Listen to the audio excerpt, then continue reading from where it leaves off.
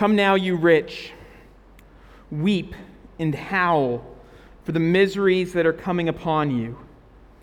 Your riches have rotted, your garments are moth-eaten.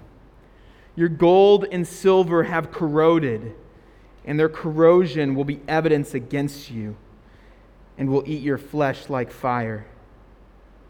You have laid up treasure in the last days. Behold, the wages of the laborers who mowed your fields, which you kept back by fraud, are crying out against you. And the cries of the harvesters have reached the ears of the Lord of hosts. You have lived on the earth in luxury and in self-indulgence. You have fattened your hearts in a day of slaughter. You have condemned and murdered the righteous person. He does not resist you. Lord God, you give us stern words, severe words in your Bible, that we may be helped. And Lord, as we look at this passage tonight, as heavy as it is, I pray that you would help us from it. You are a kind and loving God, and you are a just God. And I pray that we would worship you for both your kindness and for your justice. We pray this in Jesus' name. Amen. Do you know what a refuge is? A refuge.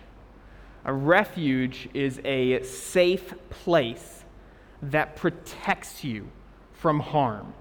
It's a place that you can go to and you will be spared from disaster.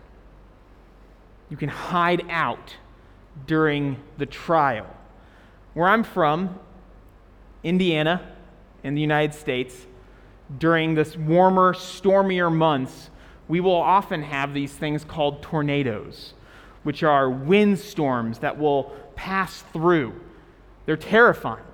You'll have these clouds coming down, spinning around, able to lift an entire house off of its foundation, destroying towns and villages as it passes. You can be sitting in your house and all of a sudden you'll hear the tornado sirens going off, warning there's one coming. It's been spotted. And in that moment, you'd better find a place of refuge to be able to hide, to wait out the storm. A refuge is only as safe and reliable as the security that it provides. If a refuge doesn't keep you safe, it's not actually a refuge at all. And so when you're sitting there in Indiana and you hear the sirens going off, you have a choice that you need to make. Which room are you going to be safe?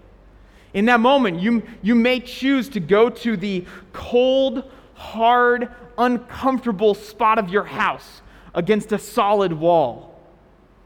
You'll be uncomfortable for maybe 2 hours, but then you'll be safe after the storm. Or you may choose to go to the luxurious bedroom with your soft pillows and your bed sheets in the upstairs of your house. And you may be comfortable for 2 hours, but if the storm hits, you will die because you prioritize the wrong things in the storm. James 5 is like a tornado siren going off, shouting out, warning, where is your refuge? There is a storm coming. Where are you going to hide? Where we take refuge will determine whether we make it through the storm that James is talking about. So we're going to walk through James 5, 1 through 6. And we're going to have a very simple outline. We're asking 4 questions. that you can ask virtually any text in Scripture. First, who is James talking to? Second, what does he say? Third, why does he say it? And fourth, how should we respond? Who is James talking to? What does he say? Why does he say it? And how should we respond? Who is James talking to? We've seen throughout the book of James, we've been working through it this summer, that James has different audiences in mind that he'll speak to. Last week, James was speaking to those who said, today we're going to do this or that. They're making plans for the future. And he says, come now, you who say this. This week, James is addressing different folks. He's not addressing necessarily the same people, though they may include. James is addressing a new set of folks, the rich. Look at verse 1. Come now, you rich. When James is talking about the rich here, James is not just talking about people who have a lot of money. That's not who the rich are in the book of James. When James is talking about the rich, he's talking about people who have a lot of money and who put their hope in that money, who live for that money. All throughout this section, really throughout the book of James itself, we see references and allusions to Jesus' words on the Sermon on the Mount.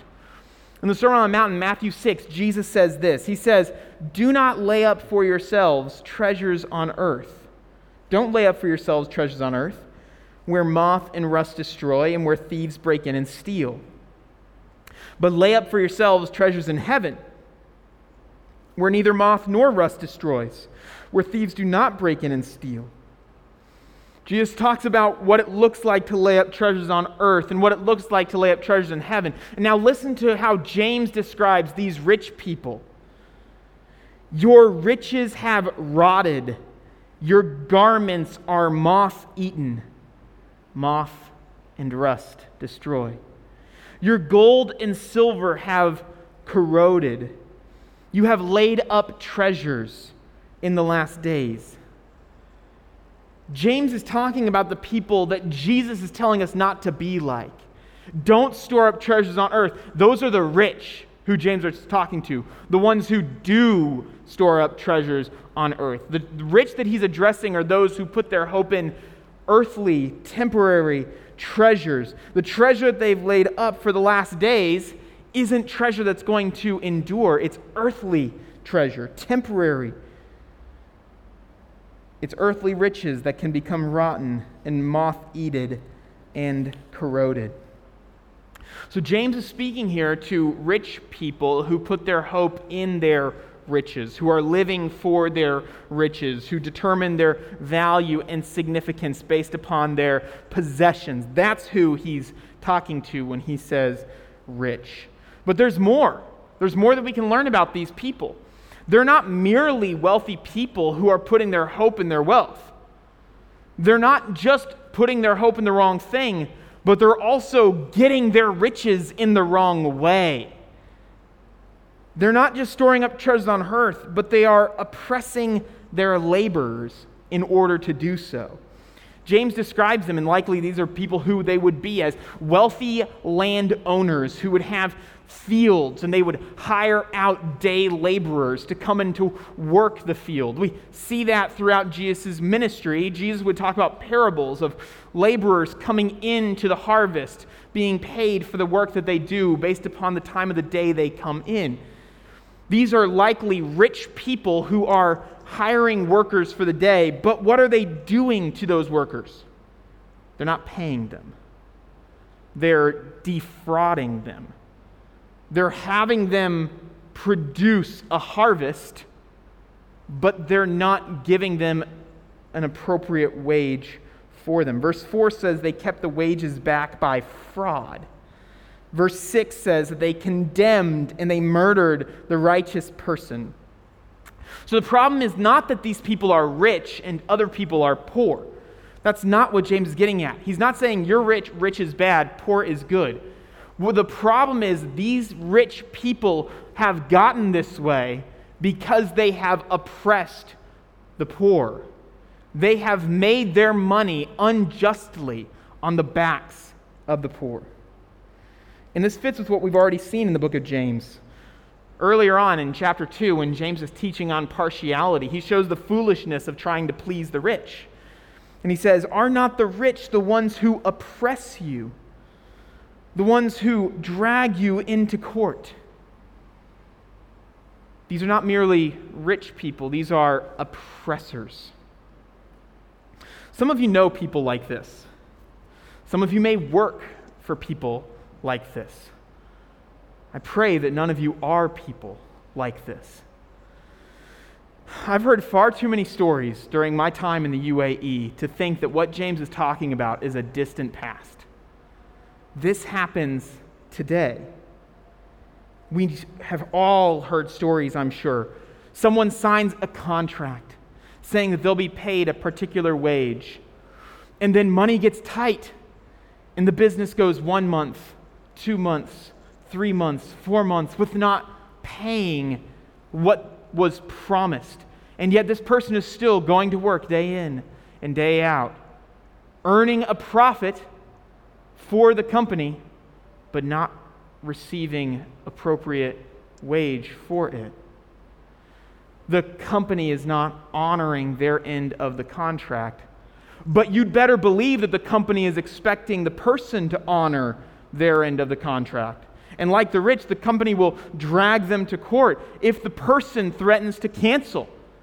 They'll say, "Well, you won't get your gratuity," or we're not going to give you your plane ticket home, or we're going to hold on to your passport.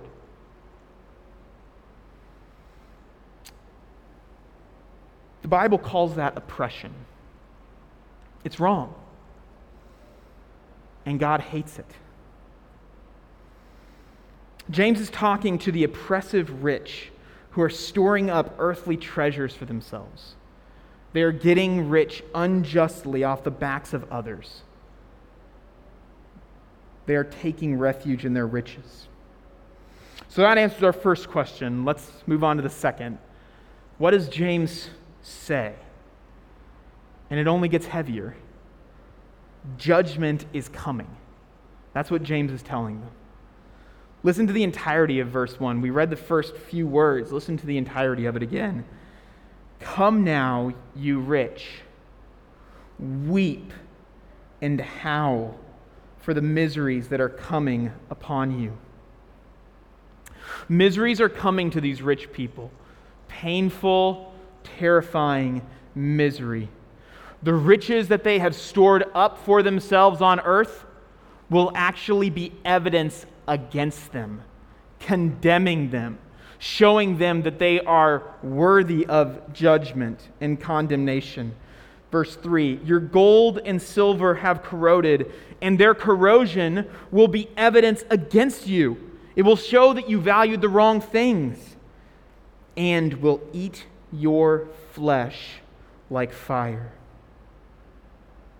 What James is saying to these rich, these oppressive, treasure set on earth rich, is that they will suffer the judgment of God forever.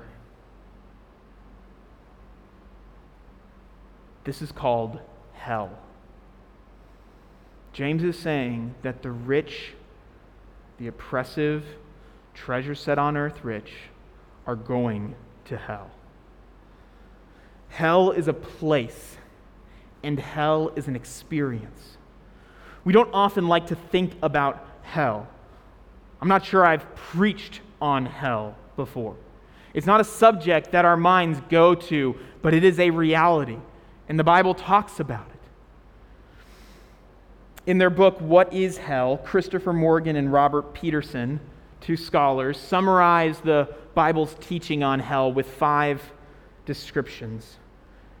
Hell is punishment. It's judgment for sin. You go to hell because you deserve to go to hell. There are no innocent people in hell. It's punishment that is appropriate. Second, hell is banishment. At God's right hand are pleasures forevermore. There are no pleasures in hell. You have been removed from the blessing of God and have been banished to the outer darkness. It's the ultimate exile. Hell is also, third, a place of suffering.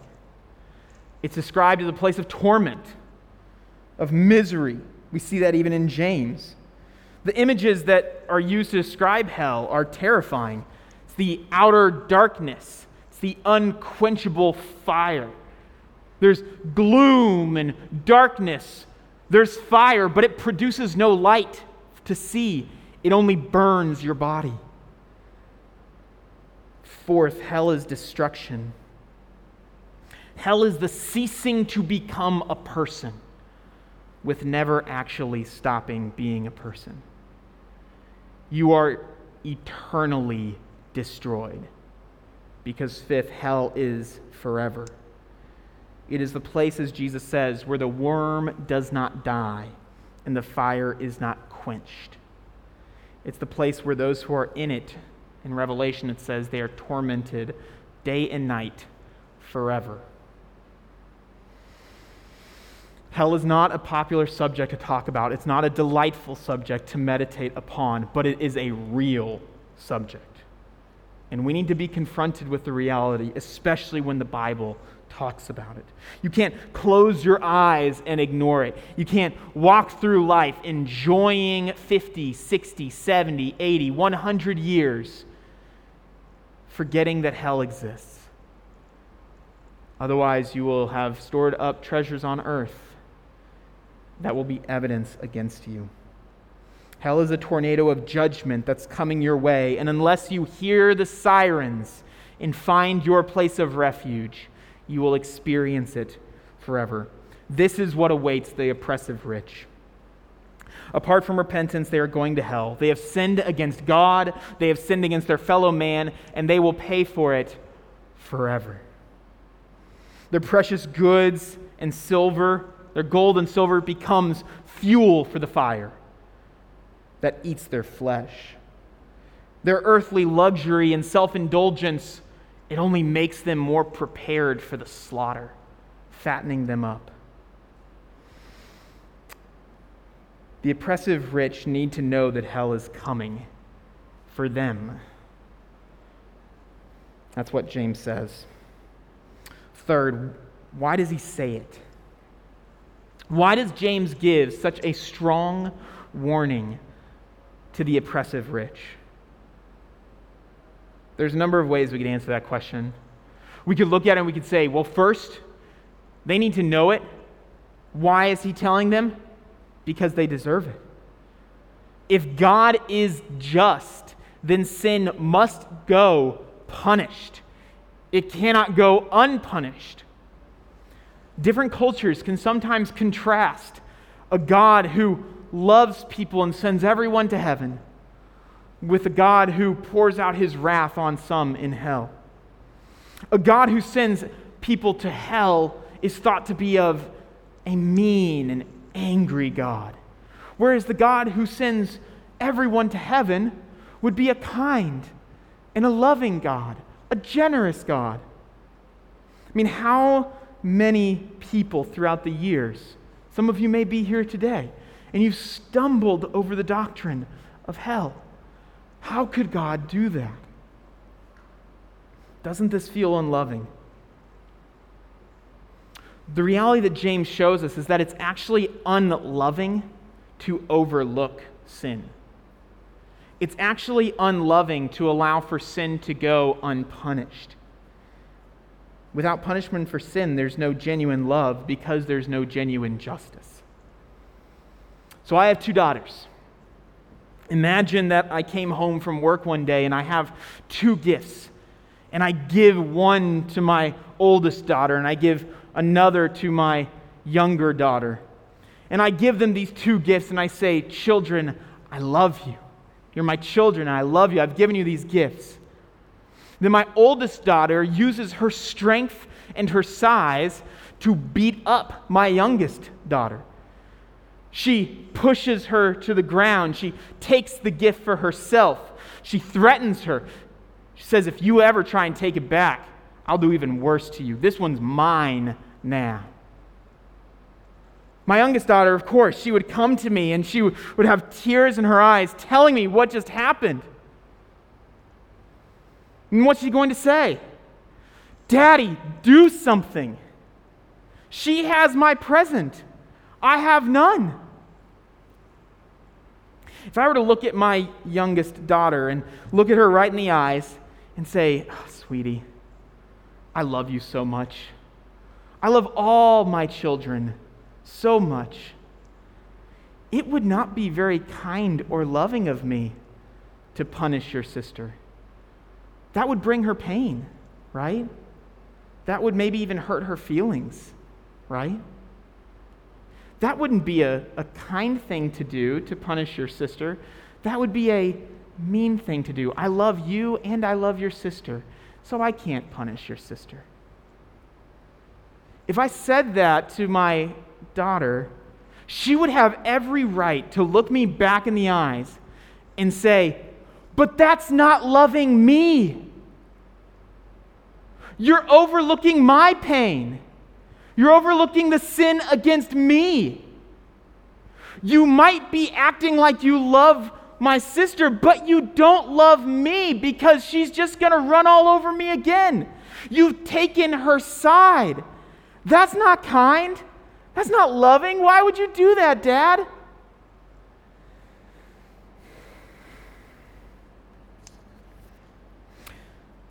A God who overlooks sin is not a loving God. A God who overlooks sin is a monster. The God of universalism that says that everything will work out well for every person in this world, regardless of what they have done, is at best weak and at worst an oppressor himself, because he joins the side of the oppressor. A loving God punishes sin as sin. It recognizes the genuine hurt and pain that has been experienced, and it judges it as wrong, as justice. James is saying what he says to the rich because they need to know they deserve what's coming to them. But that's not the only reason why James is saying it. James says this to the rich to warn them. And in this way, this is the kindest thing that James could say to them. James wants the rich to know that their earthly prosperity is temporary.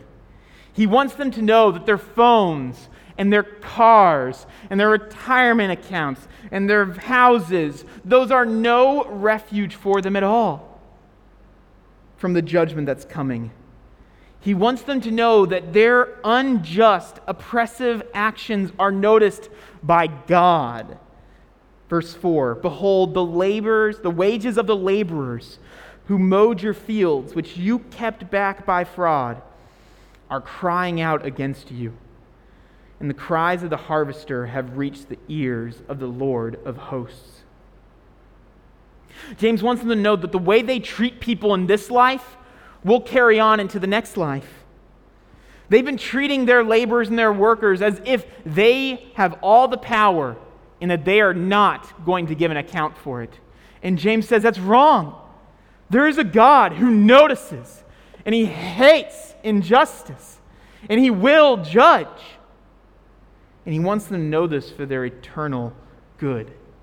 You see, James didn't have to warn the rich at all.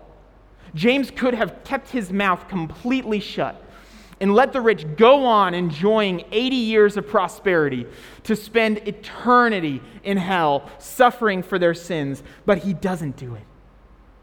He takes up the mantle like the Old Testament prophets that we read in Ezekiel and in Jeremiah. And he calls out against the people so that they would hear, turn, and repent. James pleads with them. Look through the false promise of security. Don't think that what makes you rich now will make you rich forever. See through the false promises of security when you say no one's going to notice what I'm doing. After all, this person has no influence. What are they going to do? Tell on me? Don't believe that lie. The God of the universe sees. Look past your temporary gain that comes from oppression. See the righteous elevated while you suffer for your sins in hell. James pleads with him, earthly money and earthly power are false refuges. They will not endure the tornado that's coming your way. And as you read through the whole book of James, as you read through the whole New Testament, you see these things are false refuges. But there is another refuge that will endure and that will last. There is a refuge that you can run to and be safe from the judgment that is coming. God is just, and He must punish sin. No sin will go unpunished, and no one will be able to accuse God of injustice. But God made a way for the oppressive rich and for all of us. That if we turn to Jesus in faith, all of the punishment that we deserve will be put upon Him. For all have sinned and fall short of the glory of God, and are justified by His grace as a gift through the redemption that is in Christ Jesus, whom God put forward as a propitiation, a turning away of wrath by His blood, to be received by faith. This was to show God's righteousness, because in His divine forbearance He had passed over former sins. It was to show His righteousness at the present time, that He might be just and the justifier, righteous and making many righteous, of the one who has faith in Jesus. It doesn't matter whether you are an oppressive rich or whether you are a sinful and rebellious poor. Christ Jesus stands as your refuge that you can run to and be safe. Every one of us today has sinned enough to damn us to eternity in hell. Every one of us. We have rebelled against the perfect, holy, righteous God, and we deserve to pay for those sins. But through faith in Jesus, what Christ does is He stands between us and the storm of judgment, and all the weight of hell breaks against His body as we cower and hide behind Him, knowing that it is terrifying, but that we are safe. And His body is broken, and His blood is spilled, and we walk out on the other side alive because we took refuge in Christ. Because we saw through the lies of earthly riches and prosperity and turned to Jesus. The oppressive rich need to know they deserve judgment so that they can run to Christ, just like every one of us. And for those who are in Christ Jesus, there is now no condemnation. So how should we respond? What are we supposed to do with these hard words that James says? I think there's 4 ways that every one of us, rich or poor, can respond. The first is, don't set your hope on riches. Don't take refuge in riches. You don't have to be rich to set your hope on riches. There are many people who don't have a dirham to their name who think, if I only had money, I would be fine. Don't set your hope on riches. This is a false hope.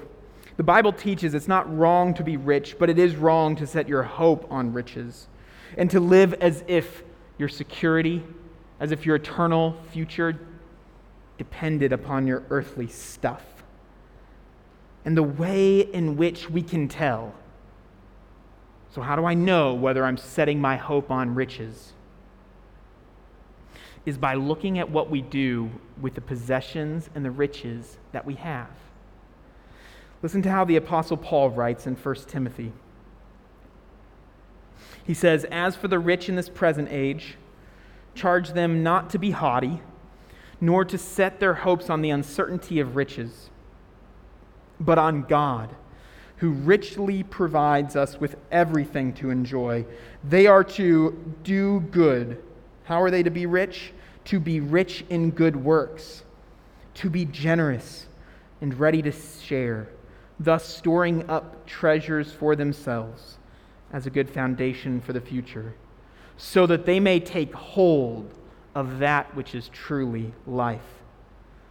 The rich in this present age are not rebuked for being rich, but they are charged to pursue genuine riches, to be rich in good works, and to use the riches that they have to be generous and share with those in need. When we give our money away, when we give our possessions away, when we treat our stuff lightly for the sake of other people, we show that it is not a refuge. We're not holding on to it for our protection and for our security. We're letting it go because we recognize that we have another refuge that we can run to and be safe. Don't set your hope on riches. Second, we can respond to this text by pursuing justice. That's one thing that James is doing here, is he's calling sin, sin. He's saying that practice, wrong. By doing so, he's encouraging justice. It's true, James is mostly concerned here about eternal realities, about eternal justice that will be poured out on the rich. But we can't read these verses and think that he doesn't care about the experience of the poor, about the oppressed. While justice may never be perfected in this life, it ought to be pursued in this life. What this means first and foremost is that we should pray to God for justice now. We should pray to God to do what is just and right when we see wages that are being withheld, when we hear stories about people being treated unfairly, when we hear about Christians being persecuted. We should cry out to God in prayer. God, notice, look, pour out justice, God. We read this last week when we looked at prayer and planning. Jesus says in Luke 18 that God will give justice to his elect who cry to him day and night. But there's another way that we can pursue justice, and that is by defending the cause of the oppressed. Some of you in this room have influence. Some of you in this room may have been given wasta. One of the ways that you can use that influence is for the sake of the vulnerable. One of my regular prayers, especially when I'm so confused as to what to do, hearing another story of injustice, one of my regular prayers is that God would provide a Jesus-loving, faith-filled, UAE, law-savvy, Arabic-speaking advocate who can go to offices and workplaces and plead the cause of the vulnerable. And my prayer is that maybe in this room, God has gifted some of you with that experience, with that language, with that skill set, with that connection to do this. And that as a church, Redeemer Online would be able to say with Job, we put on righteousness and it clothed us. Justice was like a robe and a turban. We broke the fangs of the unrighteous and made him drop the prey from his teeth. We can pursue justice. Third, we can respond by recognizing God's grace in and for others. And this is essential. We plead for justice. We pray for justice. We trust that the God of the universe will do what is just. And then what do we do when the person we've been praying would experience justice, turns from their sins and repent? Do we hold on and we say, not that person. That person is one of them. Or do we recognize that every single one of us deserves hell? And so when we see the oppressor repent, do we rejoice and celebrate? Do we recognize that we are also wicked and that we are saved not by our own righteousness, but by the righteousness of another? And so we should pray. It's not wrong to pray that God would punish the sins of the wicked. But we pray that God would punish the sins of the wicked at the cross of Christ by them taking refuge in Jesus or in hell. And finally, we wait upon the Lord. In verse 6, James says that the righteous man does not resist. And the reason is because he is following Jesus' words to turn the other cheek. He is recognizing that he will not take vengeance in his own hands. He is waiting upon the Lord. So we wait. We cry out, "How long, O Lord?" But we know that because of the cross of Christ, no matter how bad your suffering is in this life, if you are in Christ Jesus, it is as close to hell as you will ever experience. And no matter how good your life is in this life, if you are not in Christ Jesus, it is as close to heaven as you will ever experience. The God of the universe will do what is just. And we who are in Christ have found a refuge that we can hide out the storm and be safe. And so we sing and we wait. James gives hard words, and he gives hard words for all of our good. That we can see the amazing grace of God, that we are spared from these words that James gives. And this is available for the most oppressive rich, as well as for all of us. Lord, we thank you for the mercy and grace that we have experienced in Christ Jesus. Texts like this, Lord, just remind us over and over again of how little we deserve it. Jesus, we praise you that at the cross you bore our sins upon your shoulders.